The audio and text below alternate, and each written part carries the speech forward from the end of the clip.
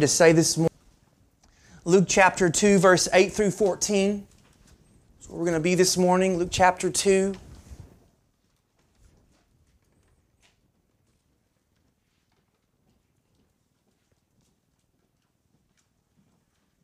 And Luke writes, in the same region there were shepherds out in the field, keeping watch over their flock by night.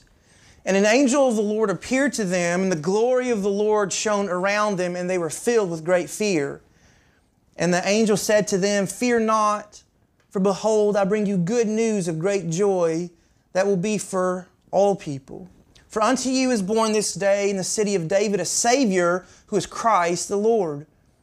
And this will be a sign for you. You will find a baby wrapped in swaddling clothes, lying in a manger." And suddenly there was with the angel a multitude of heavenly hosts praising God and saying, "Glory to God in the highest, and on earth peace among those with whom He is pleased."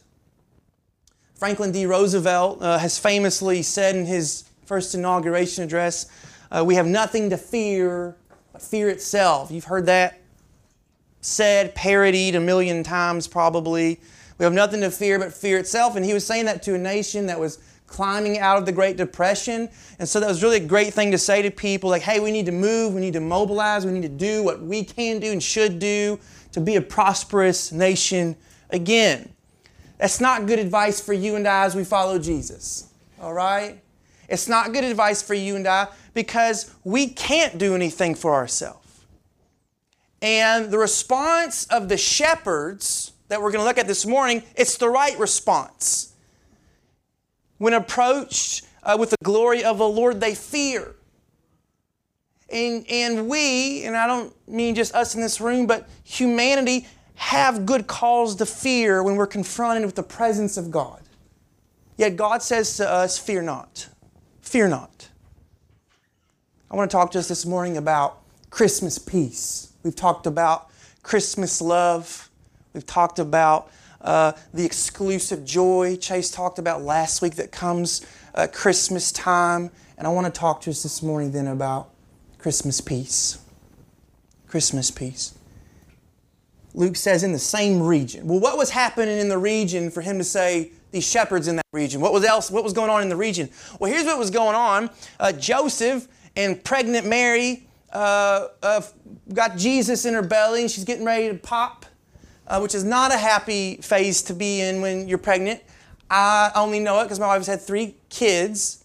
I haven't experienced it, but I know it's not pleasant. And so they've traveled all these miles on a donkey, and she's got this baby, and they come to Joseph's ancestral hometown, Bethlehem.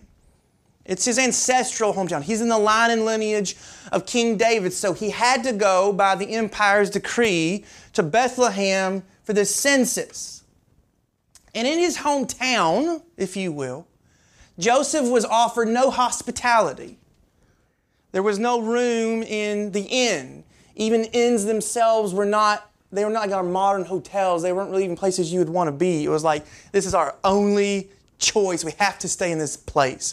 You didn't want to stay in an inn. But they didn't even have room for them. So what does Joseph do?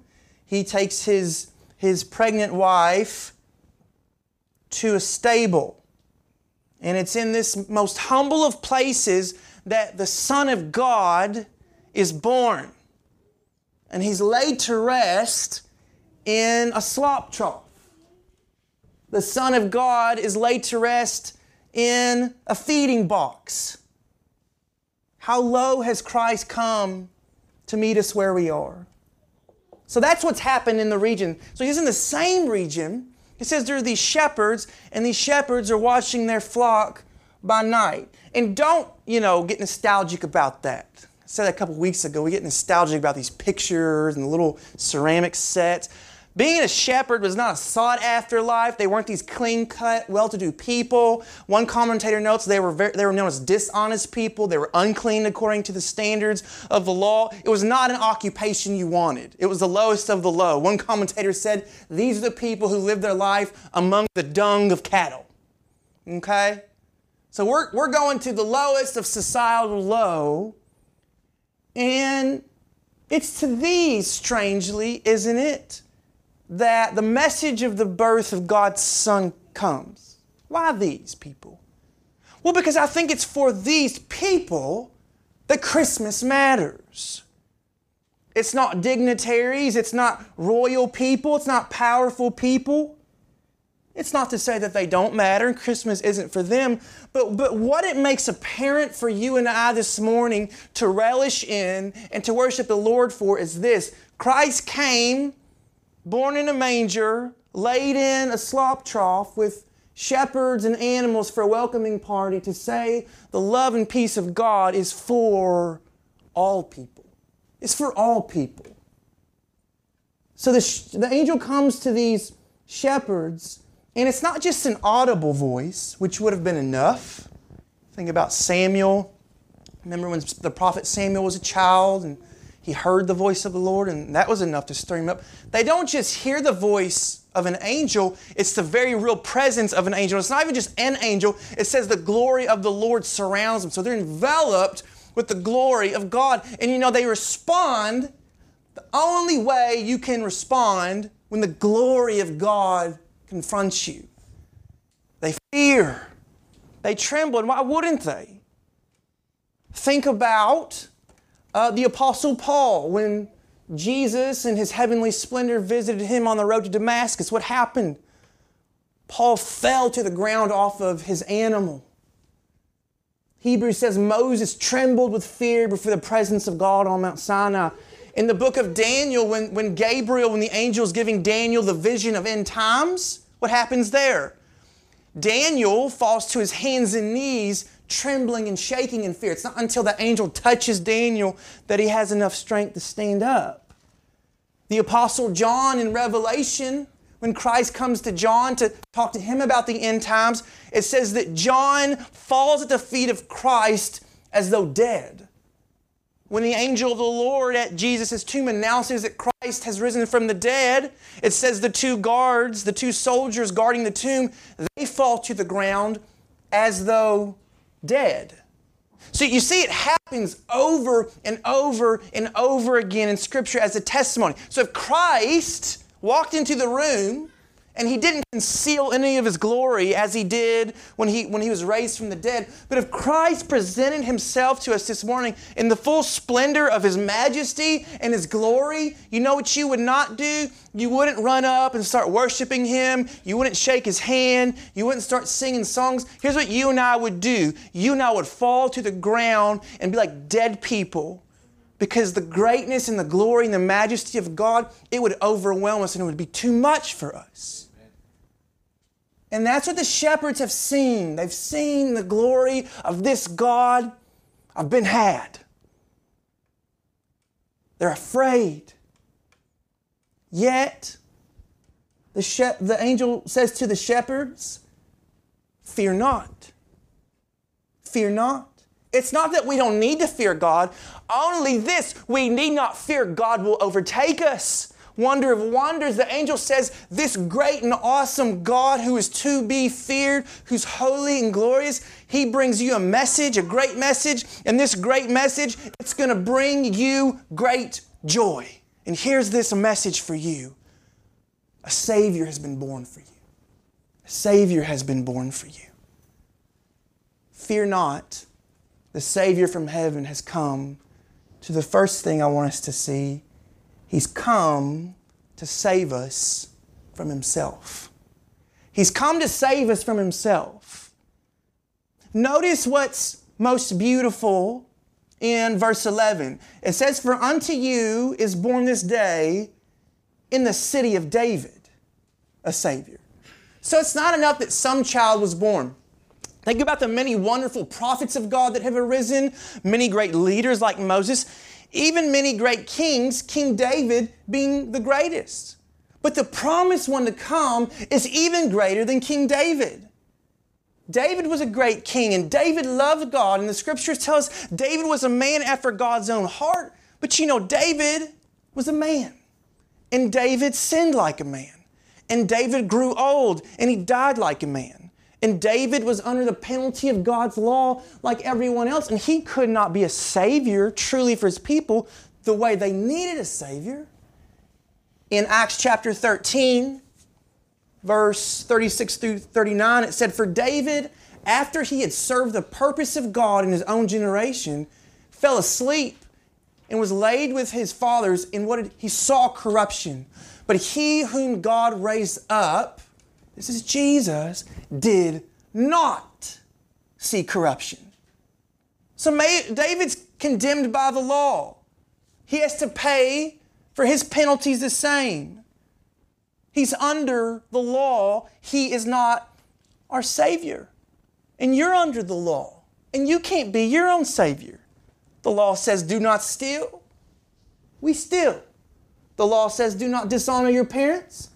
We've dishonored our parents. It says, don't envy. You will not covet greatly. It says, do not commit adultery. Adultery is rampant among us. And on down the line, God shows us how guilty we are before the great judge, Jesus. The great and awesome holy God is to be dreaded and feared, friends, because you and I have offended a holy God. We need a certain kind of Savior. Not just any Savior will do. Because we are not at peace with God. Our sins have shown our hearts are hostile to Him. And note this, God is not a careless God. He doesn't overlook your offenses. Nor is He lazy. Not worried about it. No, Jesus comes to judge. And justice will come swiftly. And the day of judgment will come swiftly. And Jesus will raise up the living and the dead and judge everyone and hold them accountable for how they've broken God's law. But here's the good news. Here's the good news. Before Christ comes the second time, Christ came a first time. And He came to meet us in our lowest of low. He came in the slop trough.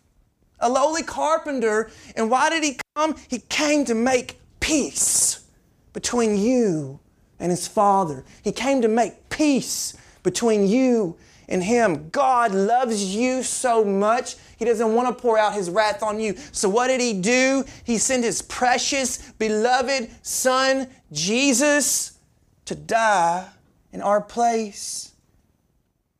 Colossians chapter 1, verse 19 says, "For in Christ all the fullness of God was pleased to dwell, and through Him," what did Jesus do? He reconciled to Himself all things, whether on earth or in heaven. And what did His cross do?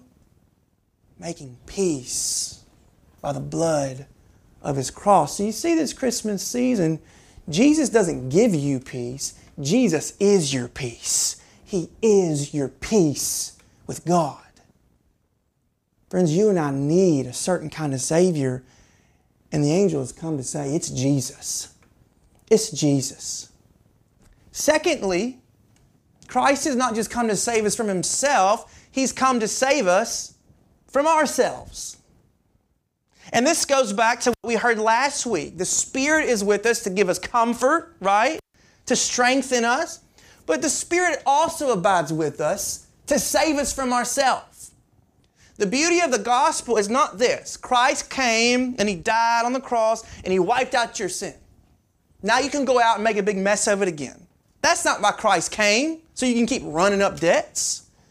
Christ came to wipe your slate clean, but by the Spirit, Christ came to dwell in us so that we would stop being the people that ran up the list in the first place. Christ saved us, but by His Spirit, He is saving us. He's changing us. He's making us new. He's daily sanctifying us, making us holy as He is holy. We have the Spirit in us testifying, you're not who you were anymore. You've been saved and you're being saved. So when you and I get to heaven someday, we can worship God and say, Jesus, you saved me when you died on the cross. You were saving me throughout my life from who I was. You were preserving me, and you've saved me perfectly now with you here in glory forever. More. He saved us from ourselves. He's made us new. He's made us one with Him. Here's the third thing that Christ has done through Christmas peace. He saved us from one another. If we're against God and we're without the peace of God and only the peace of God is genuine, real peace, if I can't know God and the holiness and righteousness as I ought to know Him and I'm at war with God, whatever other relationship I have or you have in life, guess what? It's not going to be what it ought to be. There's going to be some kind of friction. And it's not even something you need me to describe to you, is it? From petty arguments to world war, people butt heads, to say it nicely. People have friction. You have experienced great friction with people in your family, with people you work with people you know. Something's broken in our human relationships. We are hostile towards one another. We are not good at blessing. We are good at cursing. We are not good at building up. We are good at tearing down. But one of the beauties of the gospel is this. You haven't just been made right with God. In Christ Jesus, we have learned how to love and forgive so that you and I can have peace with one another. That's why it's such a shame, I think, when inside the walls of the church, we have so much division. That's why it's such a shame that so many people walk away from the church broken because they've been raked over the coals by poor relationships and being treated so poorly. I've seen it happen. I will say I've experienced it in multiple different ways. You probably have too, but here's the power of Christmas peace. Friends, we must love and forgive. What did Jesus say in the Beatitudes? And we should know this, walking through Matthew for 2 years, Beatitudes. Blessed are the peacemakers, they shall be called what? Sons of the living God. So how can I know? How can you know if I have peace with God? Jesus says, here's a dead giveaway. You won't be able to stand it to not have peace with your fellow man. Sons of the living God, those who belong to God, they live in the harmony of peace that they've been given and shown in Christ. You know, back in the Old Testament, when Israel, they had God for a king. They didn't have a king. It was just God. What did they say, though? We want a king. Give us a king. We got to have a king. And God said, you don't want a king. He'll take your land. You just don't want that. It's not going to be, give us a king. Give us a king. And what did they get? They got good old King Saul. And it was a mess. And it was a mess. And when Jesus came, they said, Jesus, you be the king we want. You defeat the Roman Empire. Jesus, that's not the kind of king you need. You and I don't know what we need. You and I know what we want. He's like a baby. Josie's about that age. You've seen a baby that wants to touch fire? Oh, it's what they want. But you know, that's not what you need. Friends, the joy of Christmas is God has loved us beyond even how we think we need to be loved. We don't even know the kind of help we need, but God knows it and He perfectly supplied it in His Son, Jesus. So I say to you this morning, fear not. God has sent you the Savior you need. You don't need to fear today. You don't need to fear about this. You don't need to fear about that. You don't need to worry about this problem, that ailment. I'm not saying they're not real problems, but at the end of the day, you and I can have a supernatural peace because we have a supernatural Savior, and our Savior has given us all peace. And what we know in part, you and I will know in full someday. The peace of God. The peace of God. I want to say also great peace is cause for great joy. Let's not make the mistake of disconnecting Advent, like thank you for love and thank you for peace and thank you for hope and thank you for joy. No. God has loved you by sending His Son to bleed and die on the cross, which gives us peace with God, and that peace and salvation can't be taken away. So I have joy unspeakable because my joy is something I have in Christ, and because that joy is so sure because it depends on what Christ did, I have hope for the future of what certainly will be in eternity. Friends, we have joy because we've been loved, and God's given us peace, and we have hope in everything. And lastly, I want to encourage you, are you a peacemaker? Are you a peacemaker? You know, like, oh, that guy loves a good argument. You shouldn't love a good argument. That guy's always picking on somebody about something. That guy can always talk about his feelings, always getting hurt. You should walk into the room and say, man, that guy, that girl, man, they just know how to bring peace to their room. They're looking for solutions. I've tried to offend them and I can't offend them. I've tried to make them mad, I can't make them mad. They just have this peace that they can get past things. Get past things. Are you so hung up on all the hurts in your life, you can't realize how much you've been loved and forgiven and the peace you have, so you can't manifest that peace? Friends, that's a great privilege we have. Don't wait on eternity. We're experiencing it and we're growing in it in the Spirit now in part. You and I should have peace. Have peace. Second thing I want us to see, not that just He saved us from Himself, from ourselves, and from others.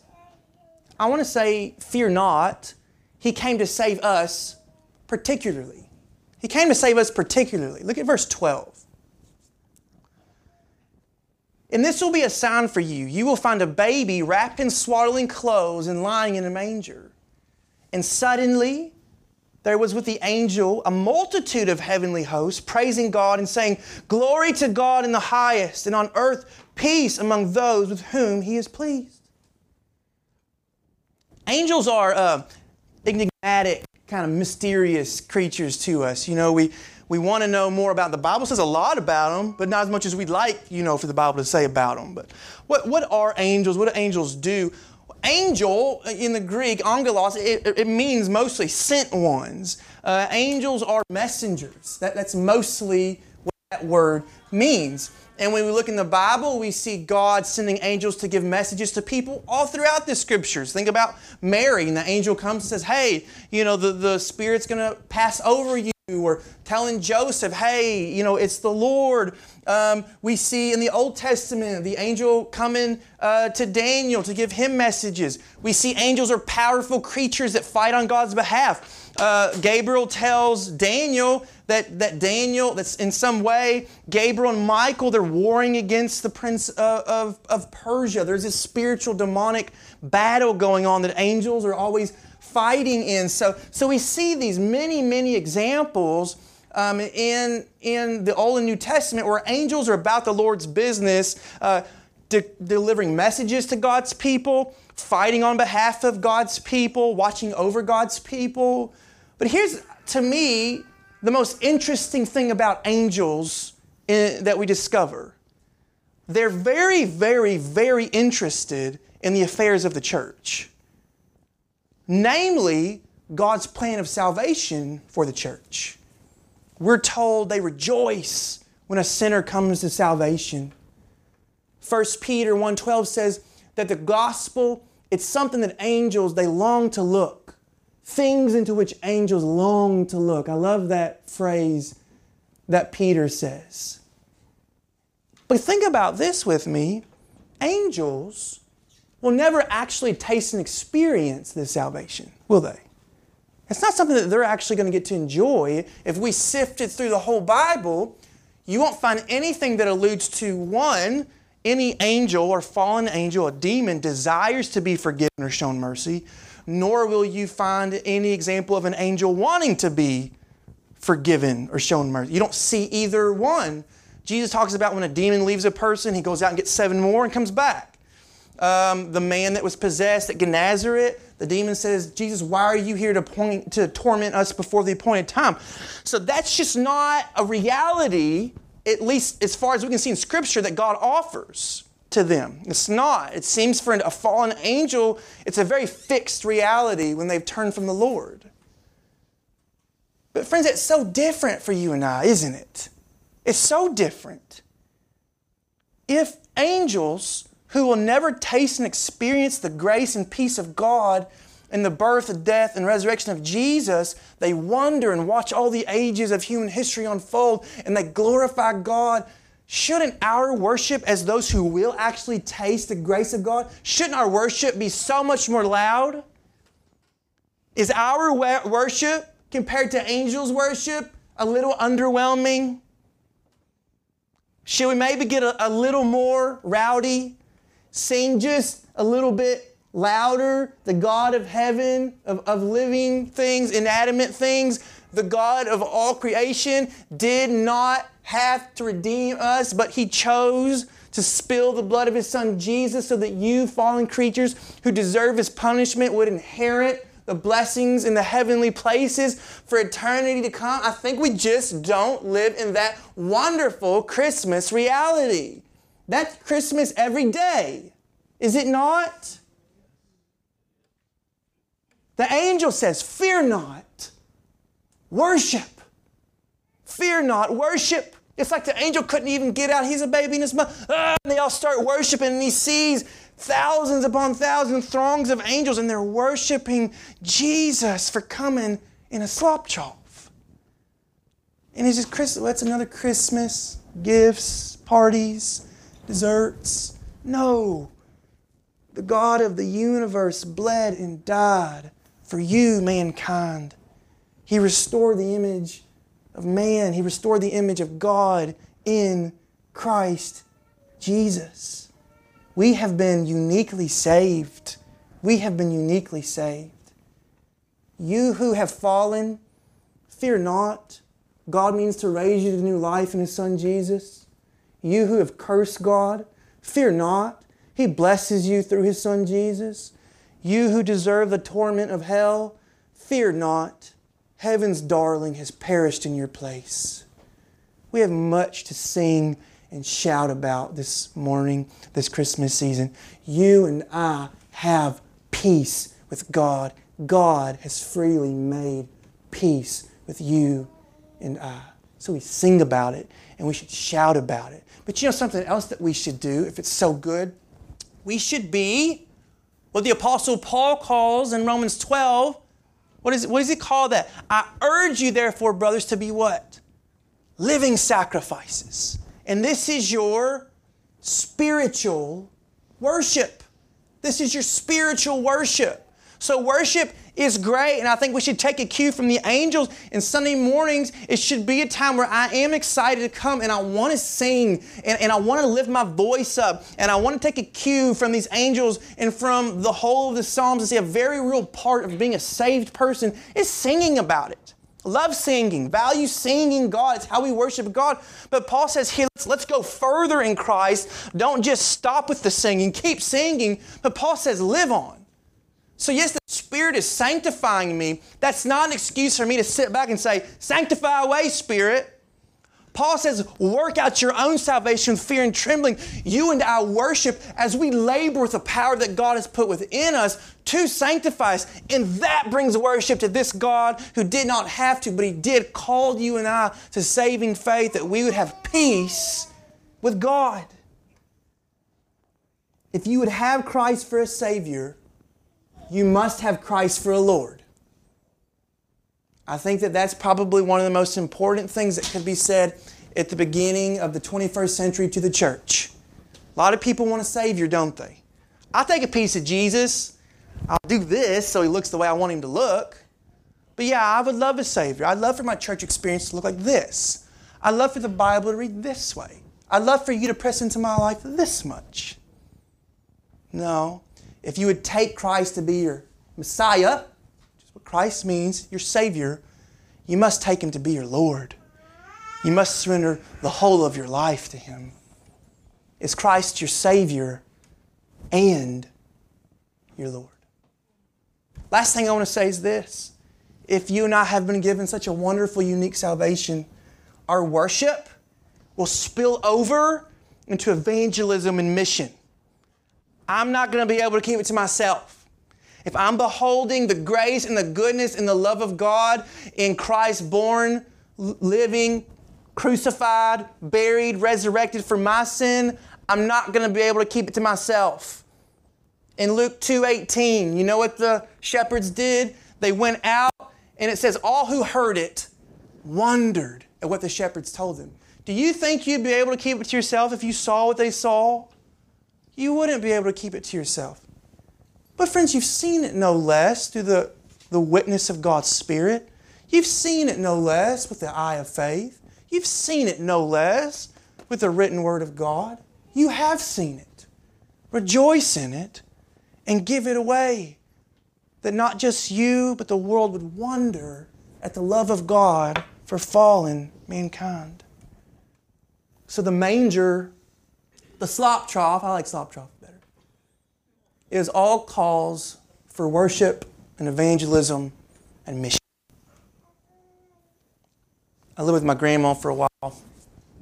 Gosh, 11 years ago, 12 years ago now, and my grandfather used to own a bunch of pawn shops, and it's kind of what he did. And when Jessica and I were going to get married, she pulled out this giant box of rings. And she's like, here, y'all can just pick one of these for your rings. And of course, I'm thinking, I don't think we want one out of there. But I just kind of took a few of them. I didn't think about it. Just a few weeks ago, I don't know, Jessica was rummaging, and she said, hey, here are those old rings we got from Grandma Emo. And I thought, So I took them up to this exchange gold for cash place. I got over $200 for these two little nothing dinky gold rings. I mean, there wasn't anything to them. I didn't realize what I had the whole time. And I walked out there with two. He just grabbed the money out of his pocket and handed me cash. I was like, this is great. And I went home and I started looking around for other rings to take up to him. Friends, do we realize what we have in the gospel? Do we really realize the great treasure we have in the Christmas season? Please don't let it be about Christmas trees. Please don't let it be about this and that. All that stuff's good, and I'm not, no, that's bad. Spend time with family, it's all so good. But isn't the gospel all so much better? Aren't we a gospel people in this room? Isn't that what matters the most? So let's cherish Christ, cherish His peace. Verse 14, glory to God in the highest, they sang, and on earth, peace among those with whom He is pleased. With whom He is pleased. And who is God pleased with? Who gets His peace? Who gets God's peace? Well, those with whom He is pleased. Well, whom is He pleased with? Romans chapter 5, verse 1 tells us, therefore, since we have been justified by faith, we have peace with God through our Lord Jesus Christ. You know whom God is at peace? Those who by faith receive His Son Jesus. And that's it. There's the gift. He's at peace with those who want to be at peace with Him through the Lord Jesus Christ. Fear not. God offers peace to us all. Receive it through faith. Receive it.